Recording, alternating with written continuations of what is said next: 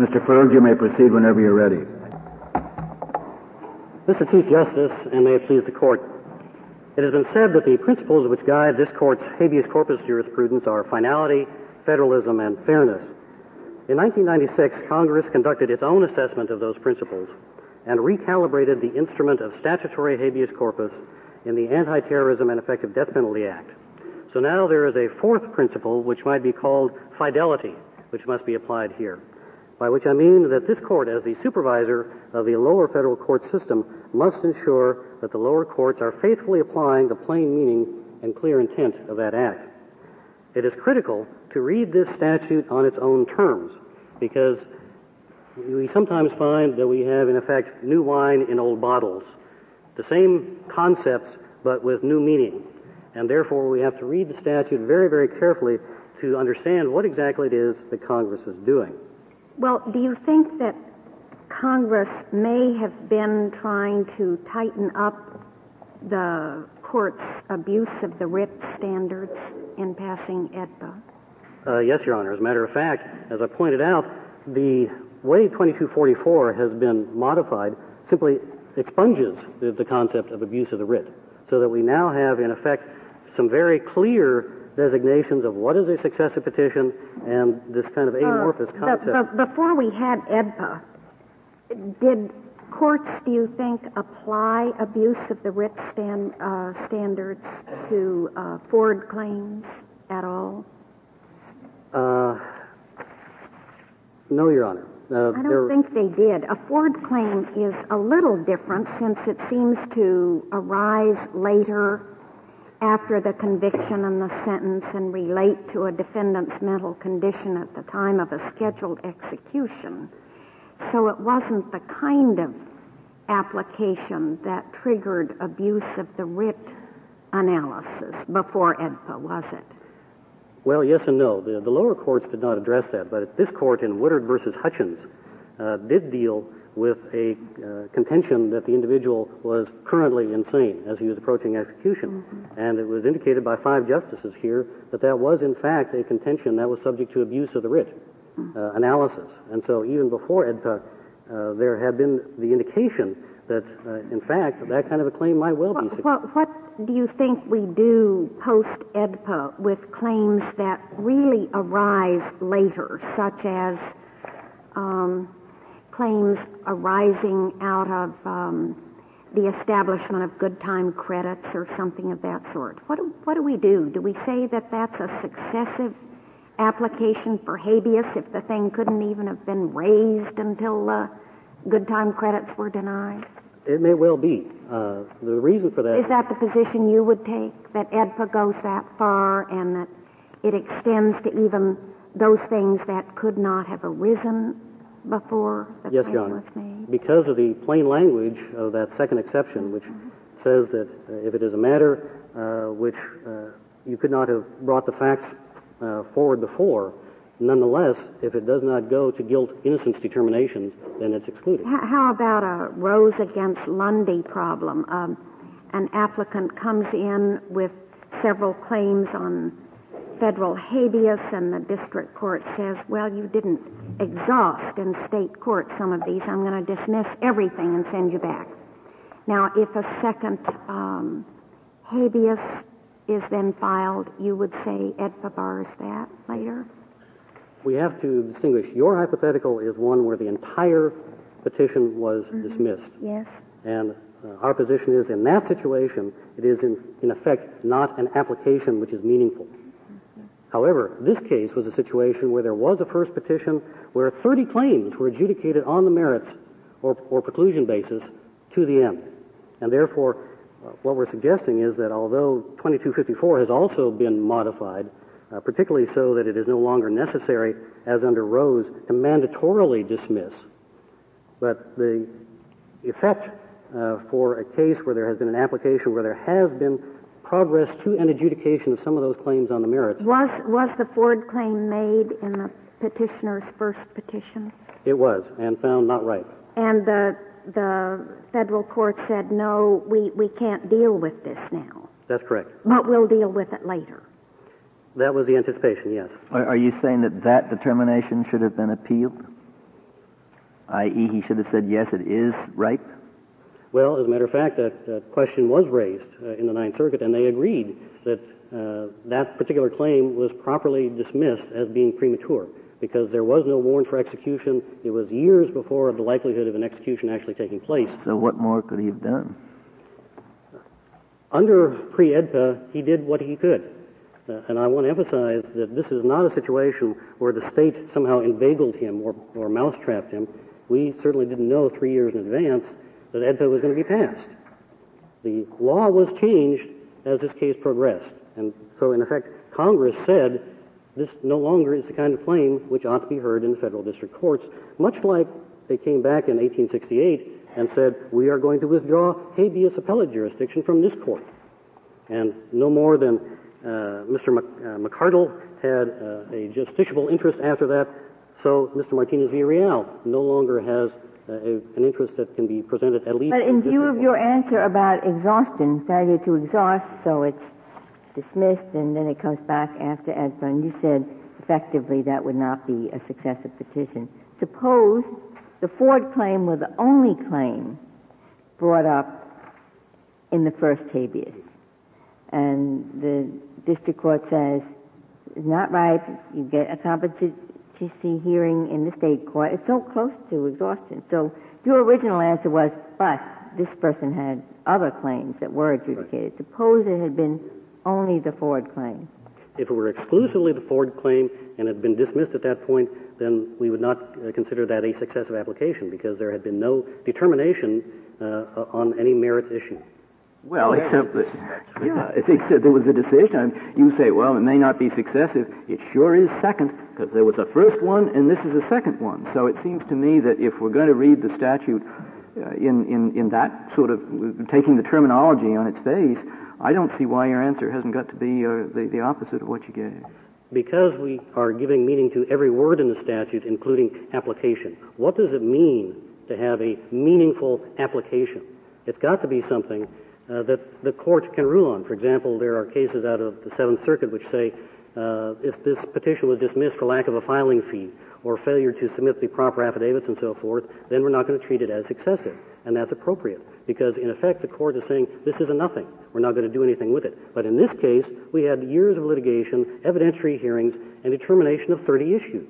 That's nothing. You think the case we just heard was a nothing?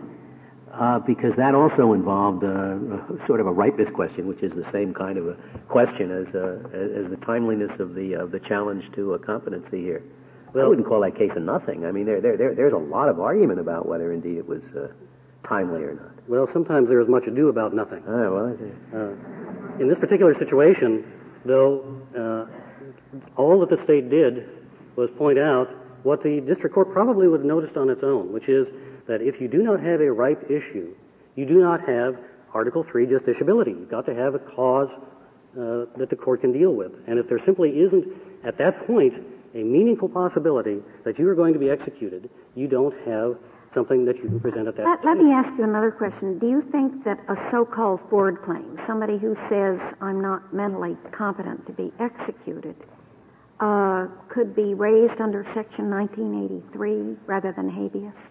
No, ma'am, I don't believe it can. Because why not? Congress, which, of course, is the author of both of these remedial schemes, if you will, has, I think, made it clear that everything to do with capital punishment and capital sentences is to be litigated by way of habeas. For example, in 21 U.S.C. 848Q, where they talk about the funding statute and says, this is the way that you do it. You fund lawyers to bring sections under 2254 and 2255 for all kinds of things, including competency determinations. Well, except this person is not before the courts arguing that he is being held in violation of federal law. He just says, I can't be executed without a determination of my mental capacity. Well, what this court indicated in Gomez versus U.S. District Court is that Section 1983 is not a device to circumvent rules against successive petitions. In that case, it was McCluskey type of situation. But because 1983... I don't know that it's a circumvention. I'm trying to find out if traditional habeas relief fits this type of claim. Well, to the extent that Congress has indicated that this is the way it should go, particularly by the addition of Chapter 154. We've used habeas for all sorts of matters relating to the propriety of execution, haven't we?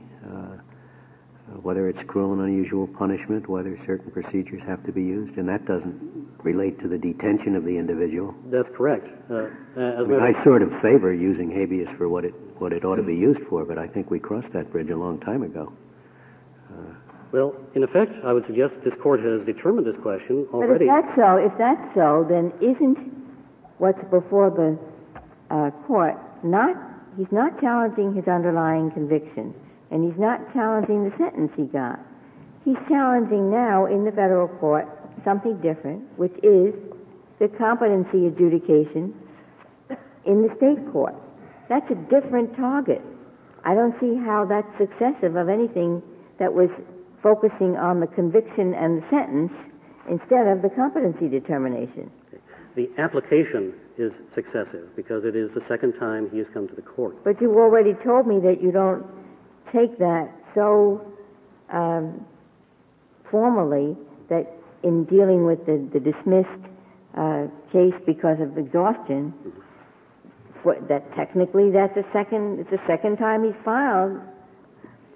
I don't understand why those two would be different. If you say he has never before attacked the determination that was just made in the Arizona State Court that he is competent, that was just made last week.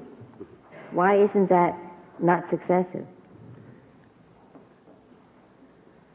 It is successive because it goes ultimately to that very same sentence that was imposed upon him in the first place, and therefore he is coming the second time to, in effect, yet a federal court say, you cannot execute this person. Is there any reason to think that Congress wanted the result that Justice Ginsburg is discussing? I mean, is there any reason to think that Congress somehow wanted to take this unusual set of claims that arise only and can by their very nature arise only well after the trial itself, that have nothing to do with the trial, that have nothing to do with the appeals? It'd be a claim, for example, saying that they were going to torture someone to death. Some frightful thing. Think of some awful thing. And it could never have arisen before. I mean, is there any reason Congress would have wanted to bar habeas totally from such a claim? I can't think of one. And if there is none, and no evidence they wanted to, well, can't you just read a claim not to include that kind of claim? Okay, two answers to that. First of all, my reading of the legislative history does not show that they specifically looked at the narrow issue of competency for execution. But what they did do is, in drafting their exceptions, made it very clear that it was not to do with any issue of sentencing, but only of guilt innocence. And as far as the torture, breaking on the wheel, that is what direct cert is for. I thought your answer was going to be simply Section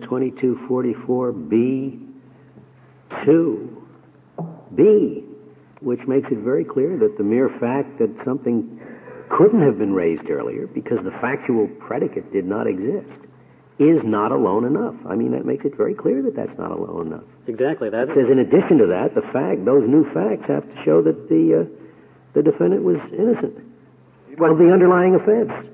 That's essentially what I was trying to get at, that this is the plain meaning of the statute. If you're trying to get at that, I was talking about a claim that not only couldn't have been raised earlier, but one that had nothing to do with the trial or the appeal process, that had nothing to do with the trial itself, that had nothing to do with the jury, that it's totally beside the point whether a jury would or would not have thought the person was innocent. In other words, all those things in B2 just have nothing to do with this kind of thing.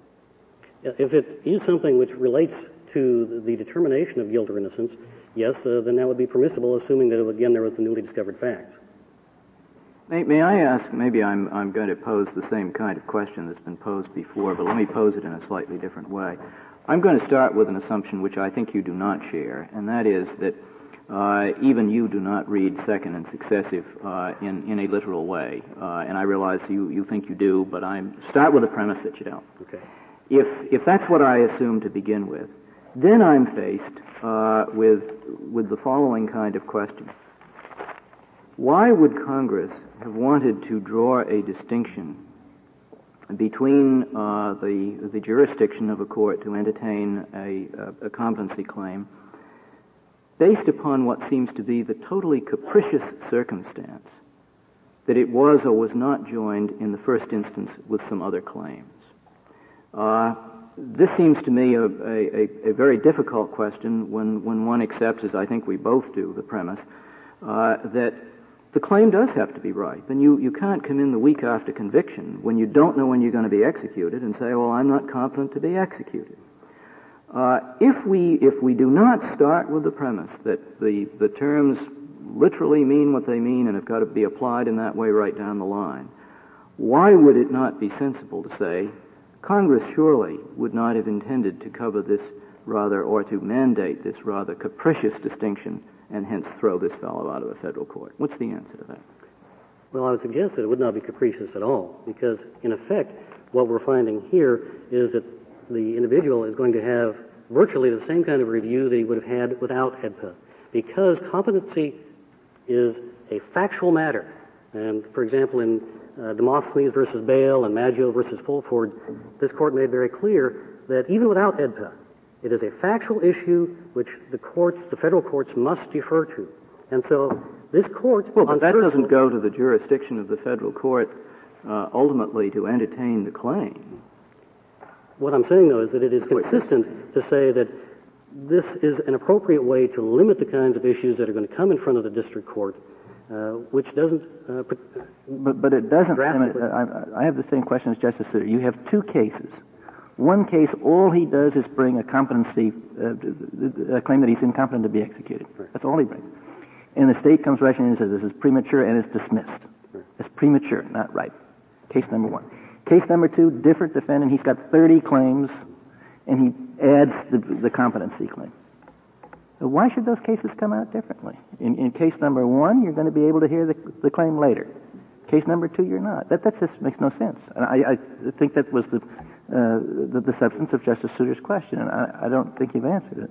Well, I think the bottom line is it's a choice that Congress is entitled to make, that we are dealing with a statute. This is where the entitlement comes from, that it is a statute which Congress can say, we will allow the courts to hear certain types of claims.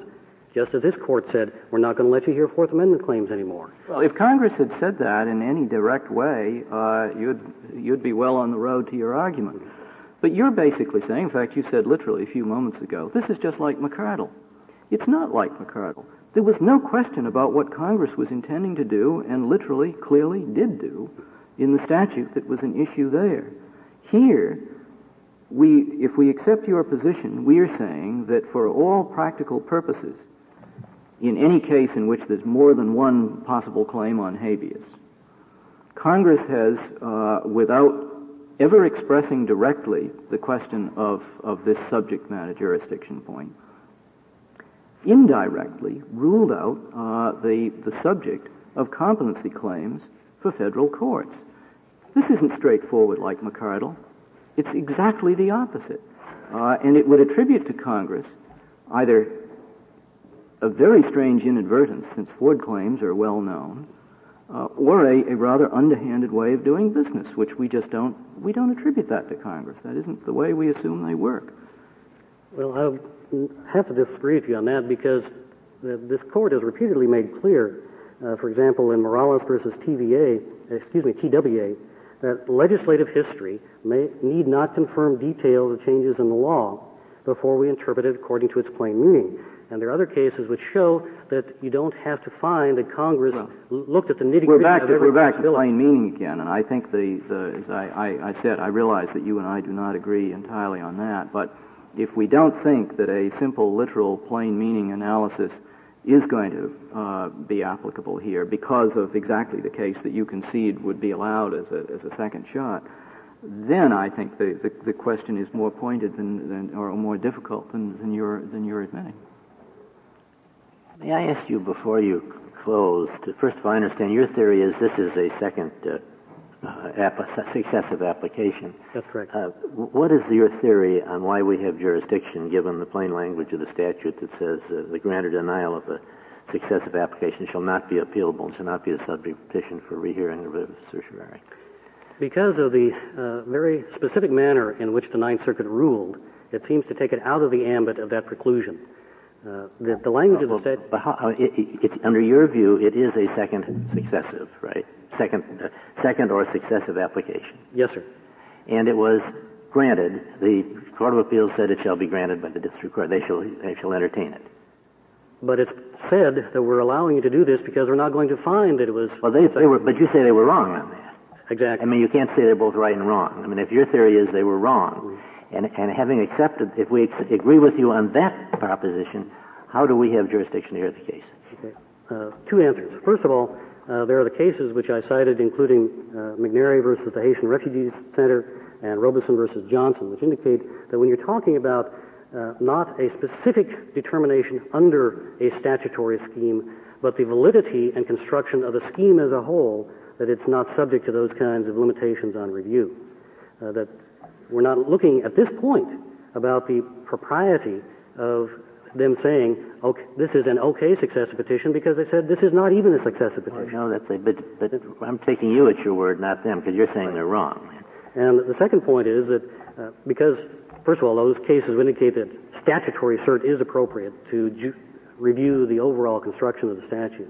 But secondly, as I pointed out, and why we brought a combined petition in the first place, is that the issues in this case are of such importance that they warrant review under the extraordinary writ if somehow they don't fall into the statutory. Well, I guess we permit such inconsistent pleading, if you want to call it that, all the time when we reverse a court of appeals which has decided a case that the petitioner claims, for which the petitioner claims there was no jurisdiction. For instance, if the petitioner says there's no standing, he comes here and says this court doesn't have any jurisdiction, and neither did the lower court.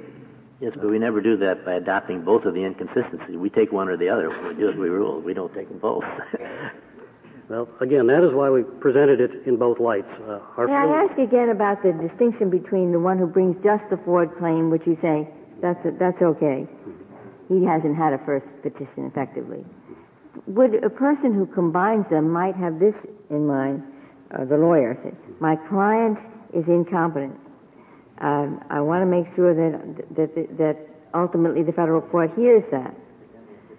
But if I don't bring it up along with these others, I may be caught in a procedural default when I come back. So I have to put it in with the other 22. I really don't have a choice to leave it out." So you're saying, well, if you want the Ford claim to survive, you have to forfeit all those other claims? The distinction between the one who brings the Ford claim alone as being okay, but the one who combines it with others as not being okay, is a little hard for me to grasp. And I was thinking that, well, maybe wouldn't any sensible lawyer say, he's got some good claims, I don't want to sacrifice them. Well, again, I think part of the answer is that at that stage, if it is not ripe, he doesn't have a claim that he can present anyway. It is simply not justiciable at that stage. Yes, but then he wants to be able to come back. And Congress has now said that the appropriate means of dealing with that is through the kind of 4-day evidentiary hearing that we had in the Superior Court in Arizona, plus Arizona Supreme Court review, plus cert to this court, much like the pattern that is followed for federal prisoners. Federal prisoners only have one bite at post-conviction relief through their own system. All the Congress has done here is said, okay, in these kinds of claims, you have exactly that same situation. You go through your state post-conviction relief to the U.S. Supreme Court, and that's the end of it, and are cut off in these kinds of cases from taking a second route through the federal courts. General Ferd, can I clarify one thing? I just wasn't 100% sure your answer. Supposing, forget the Ford claims for a moment, just a mixed petition making 4 claims, 2 of which were exhausted, 2 were not exhausted, and the district court dismisses on the ground there wasn't complete exhaustion. And then if he comes back later, is that a first or a second habeas in your view?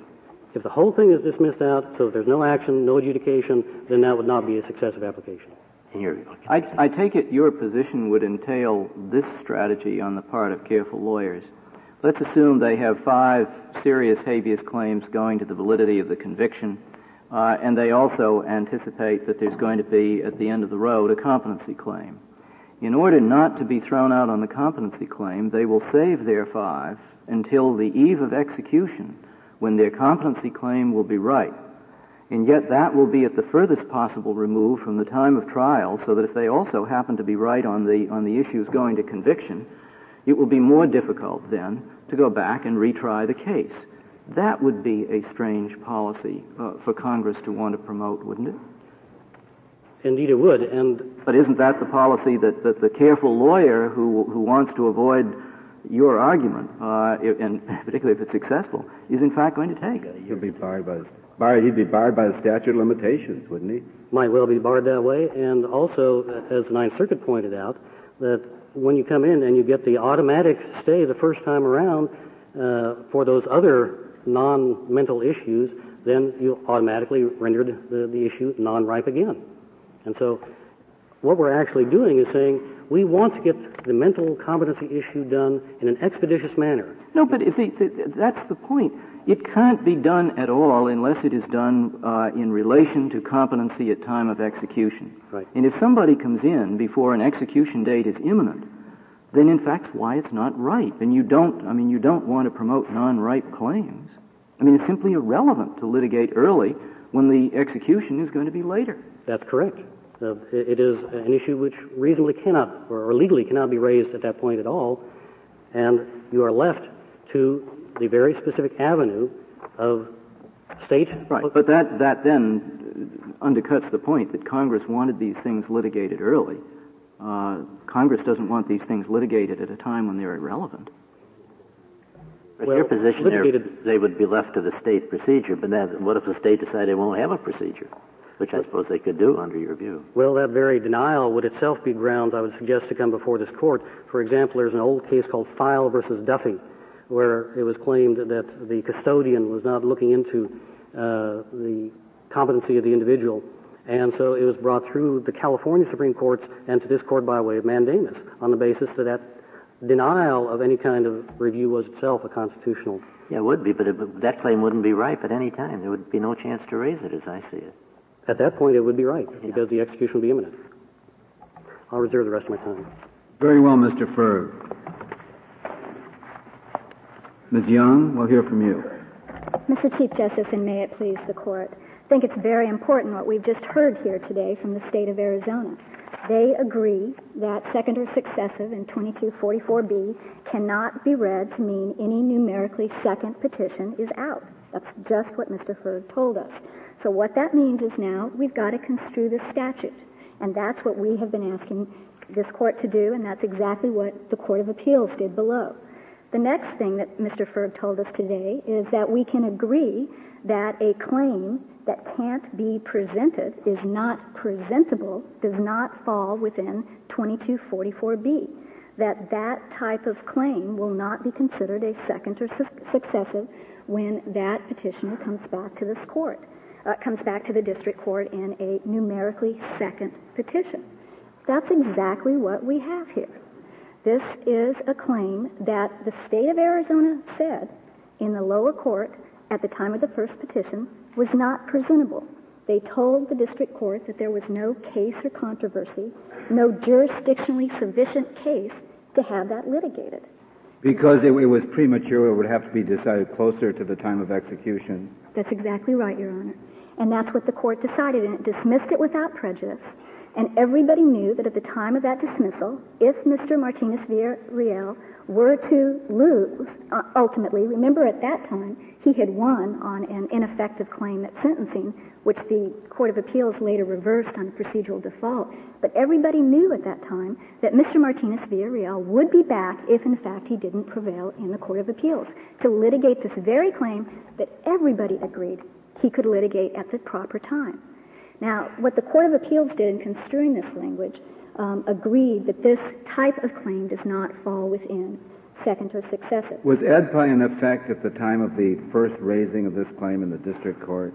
No, it was not, Your Honor. But as Justice O'Connor mentioned, all the courts had held at that time, before AEDPA, that Ford claims were not subject to abuse, and that they were routinely raised for the first time in second or successive petitions.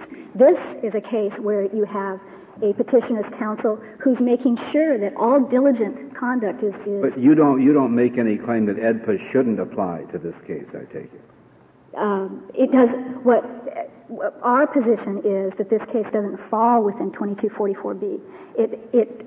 But you have not argued here or below that the statute that Congress passed in the form of EDPA does not apply to your case. Yes. You say it is not a successive petition under EDPA. That's right.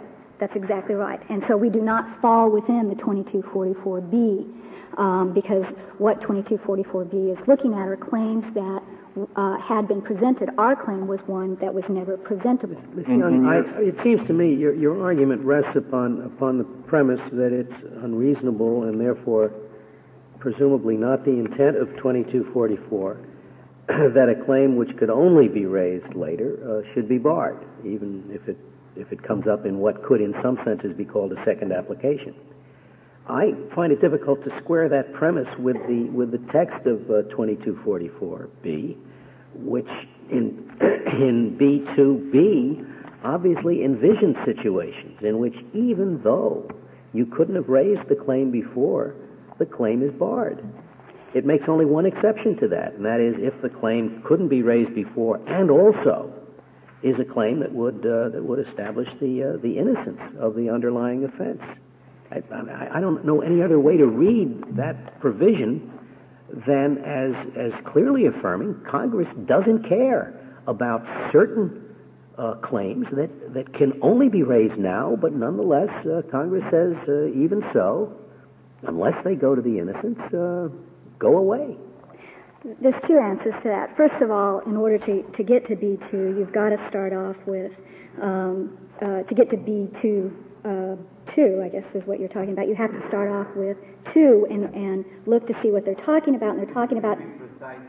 Statutory section. I'm sorry, 2244B2, I'm talking about 2244B2, and then... It's on page 3 of the red brief. And it starts out a claim... I'm sorry, I need to go to a claim. Yes, a claim presented, that's right, B2, a claim presented in a second or successive habeas application under 22 that was not presented. We have a claim that was not presentable, so that's number one. Yeah. Then number 2, getting to your question, is what they were looking at here was facts that had not been discovered before. We have a claim that was legally impossible to have brought before, not facts. You're mistaking my point. I mean, my point is not that that it technically applies to you. My point is simply that it shows the willingness of Congress to contemplate a situation in which a claim could not possibly have been brought any sooner, but which nevertheless the federal court is supposed to reject. I mean, I'm not saying that this text necessarily applies to this case. I'm just saying that it shows a mentality on the part of Congress which your premise contradicts. You're saying Congress couldn't have intended something that couldn't have been brought up until now to be rejected. Yet that provision clearly envisions some situations where that'll happen. And that situation, it seems to me, that Congress envisioned was a petitioner, the same petitioner coming back and attacking the same judgment. That's what Congress was going after in these cases. They wanted to stop relitigation by same petitioners attacking the same judgment. And as this court said in Felker, we are going to approve this restriction for those kinds of truly successive petitions. That's what that's looking at. This isn't a successive petition.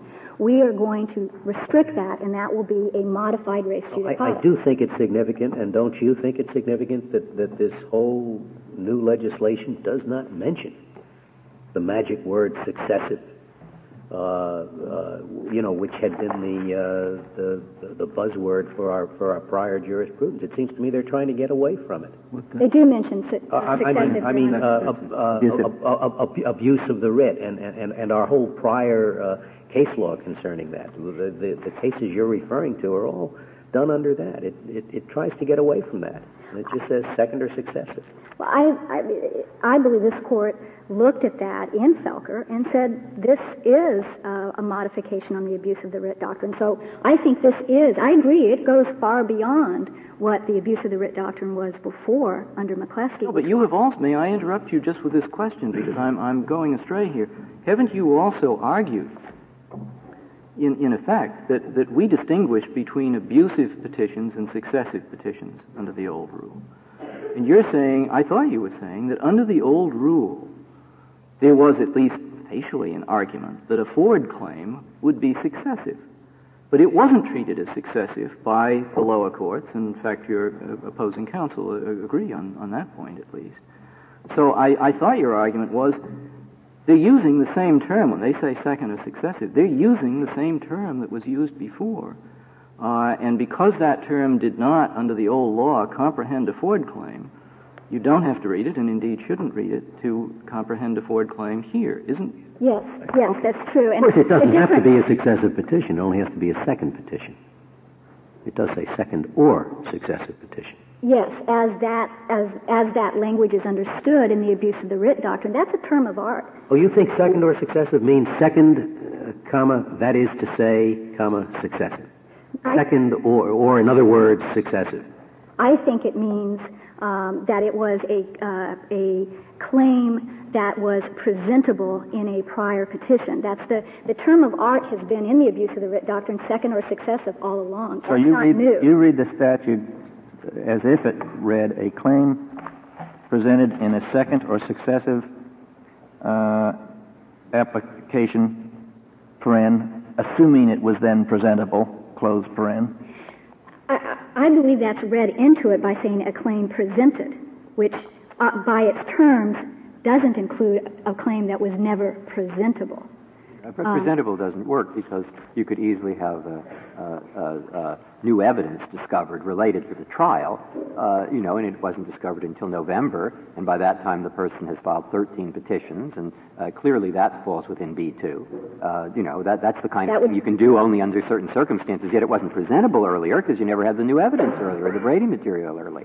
So it must have to do with the nature of the word claim. It must mean to include certain kinds of claims, but not mean those kinds of claims that, by their very nature, having nothing to do with the trial or the process, could only have arisen later. Yes. In principle. But what's the form of words that captures what I just said? Again, the best that I can do, Your Honor, is to say that what they were talking about here when they used those words, a claim presented, is that it was something that could have been presented. It was that to say in principle or something. Pardon?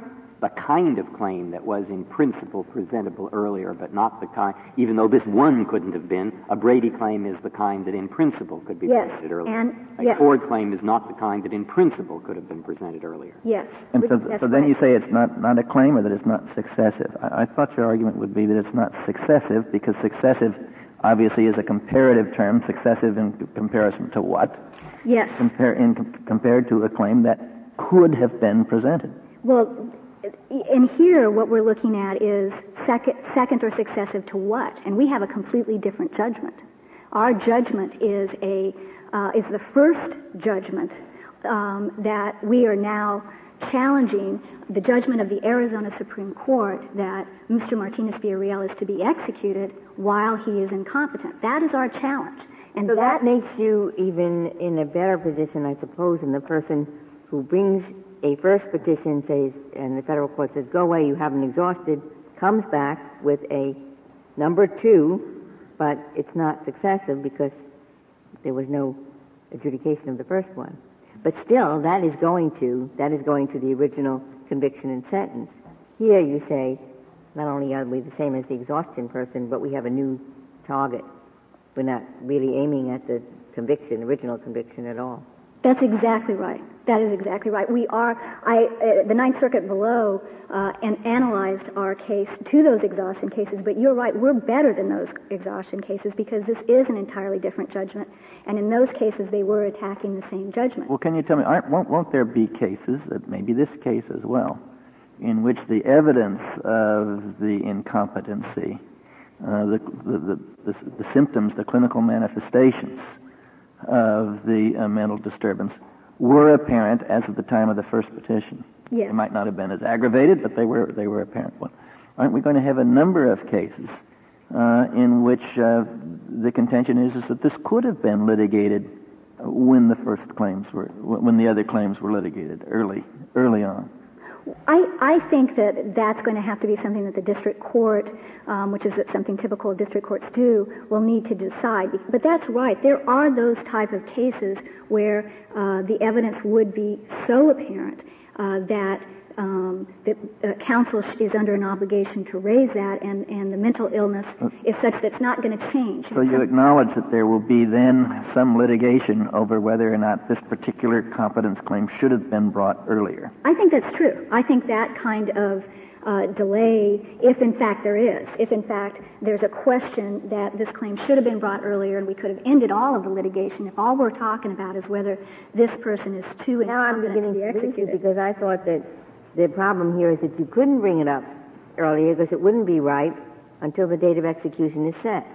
So there's always hope that somebody will, maybe through a miracle, be cured. And that's right. I'm sorry, Your Honor. I don't mean to be confusing, but what I'm saying is I think there are some circumstances where if the attorney raises the claim in the first petition, the district court can then take a look at it and say, I've looked at what you brought me, and this petitioner is clearly incompetent. He's clearly very mentally ill, and he's never going to get any better. I don't see any reason to delay this. The other situation where it could come up where it would no longer be premature would be the situation if a petitioner came in with various claims besides his incompetency to be executed under a warrant of execution, and the district court said, I don't find any of your other claims meritorious. Well, what if there were a claim not for lack of competency, but that there was the Arizona clemency proceeding, which he had applied, denied him due process in some way? Would that too be raisable at this point? It's not an attack on the judgment. I would think that would probably be a better claim to be raised in a 1983 than in a 2254, the clemency attack. You don't think you think it could be raised in 1983 rather than habeas? Yes, I would think so, because that's what they would be attacked. I guess you could go under either 2241 or 1983. Well, that's supposed to be impossible. I thought that you could not do both. I am not sure. It strikes me the way that you were describing it that would probably be a claim that would be brought under 1983 rather than under habeas. Now, as we've been talking about, there's two different reasons for the correctness of the Court of Appeals decision below, and one is that this is not a second or successive petition because there was no first one challenging the same judgment.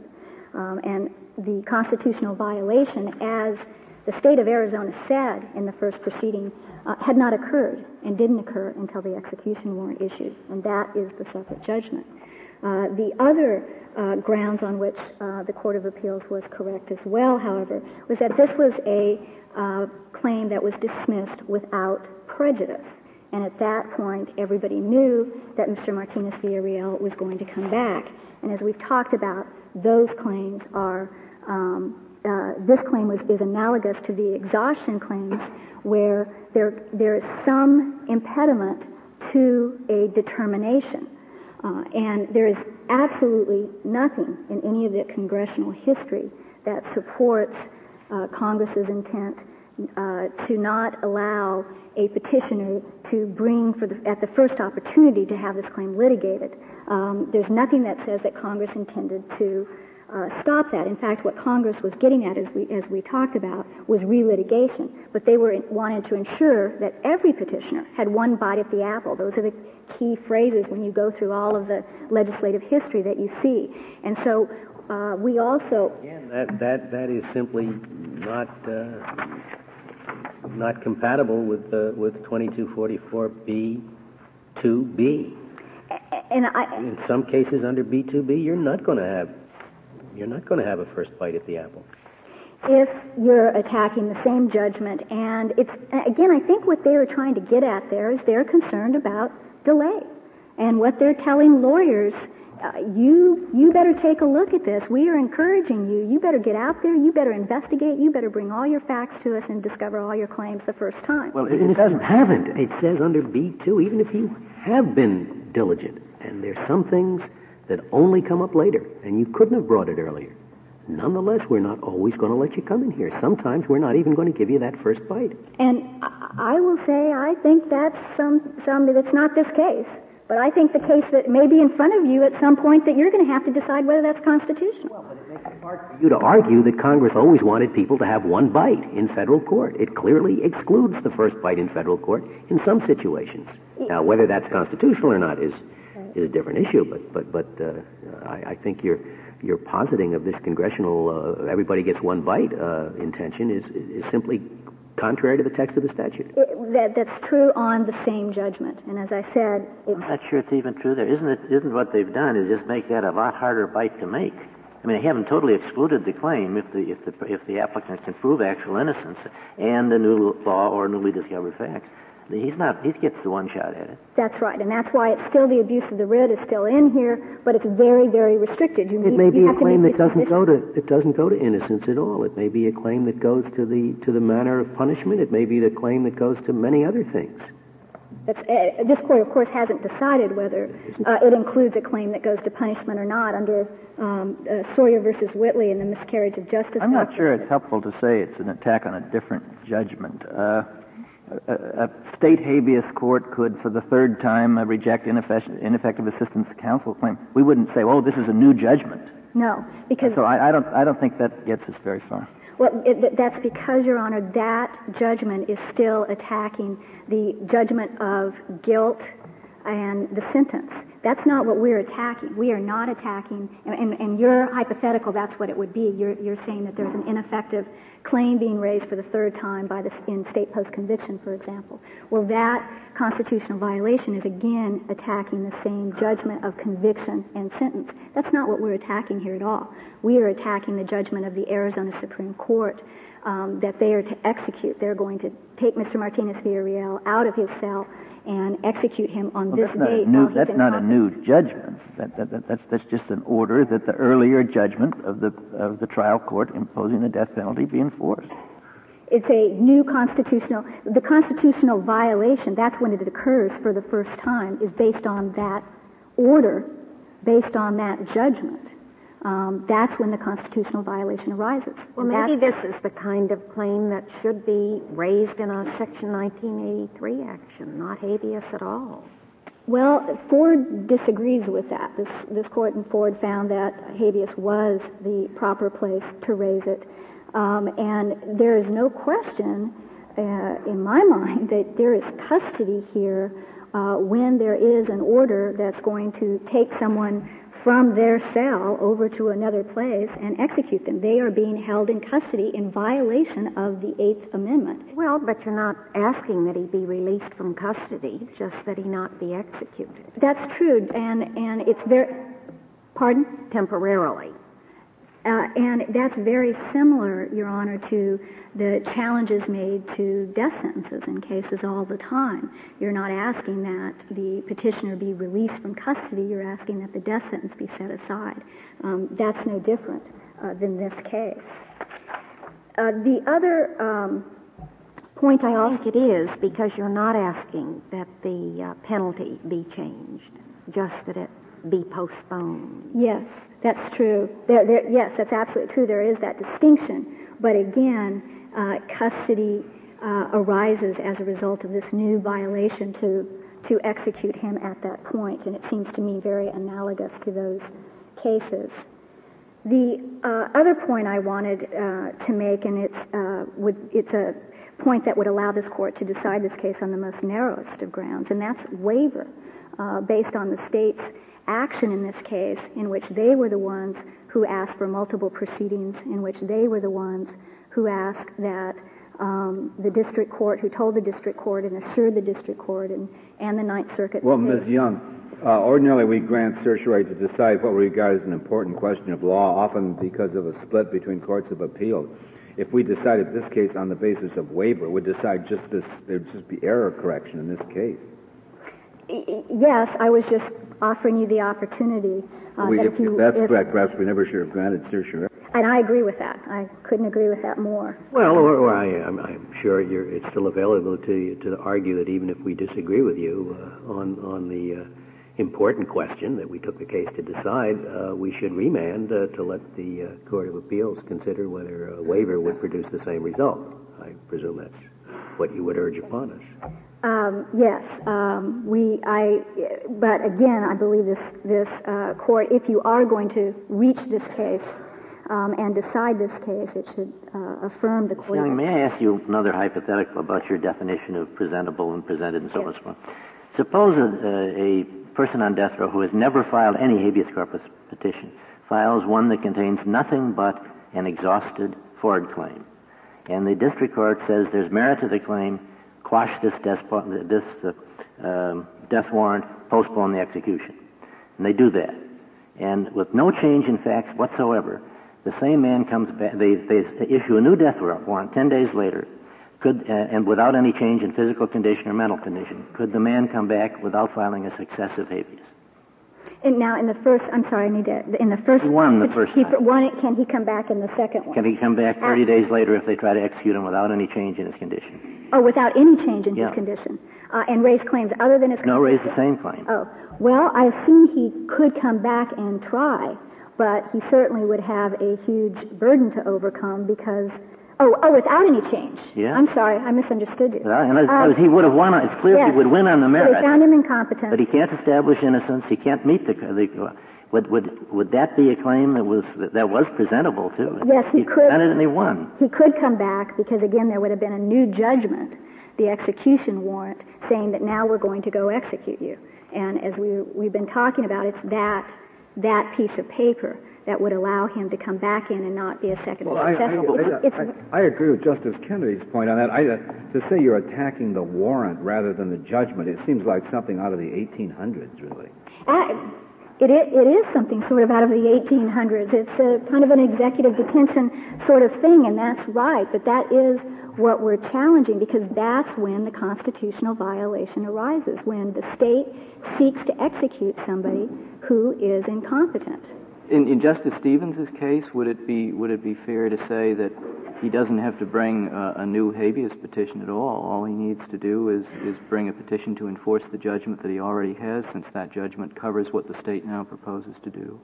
Could he do that? Yes, he could. Now, some states have laws that say that if someone, for example, as Arizona, if someone is found incompetent to be executed, they're taken to a mental hospital, and in 30 days their competency is reassessed. So if they had their competency reassessed and they say, now he's competent and we're going forward, that is the situation where, under Justice Stevens' hypothetical, that person could come back in and challenge it and say... Well, but wouldn't you take the position that in that circumstance the state had the burden to come forward and vacate the judgment that the court had already, and ask for a vacation of the judgment that the court had already rendered, and until it did that, you wouldn't bring new habeas. You would say, enforce what we've got. That's right, yes. If there's still a stay of execution in force, then the state I wouldn't think the state would have any authority to go forward and issue a new warrant. If that was still in force, I was unclear whether the stay of execution was still in force. But yes, if you have a judgment of incompetency, that would make complete sense to me.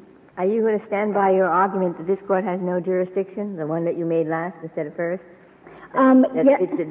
First you tell us it's not second or successive within the meaning of the Act for that purpose, but then for purposes of our review, you say it is. That's how I read your... Well, Your Honor, what we are saying that B3E is getting at is Congress telling this court that they don't want you messing around with the authorization decisions no matter what the result is.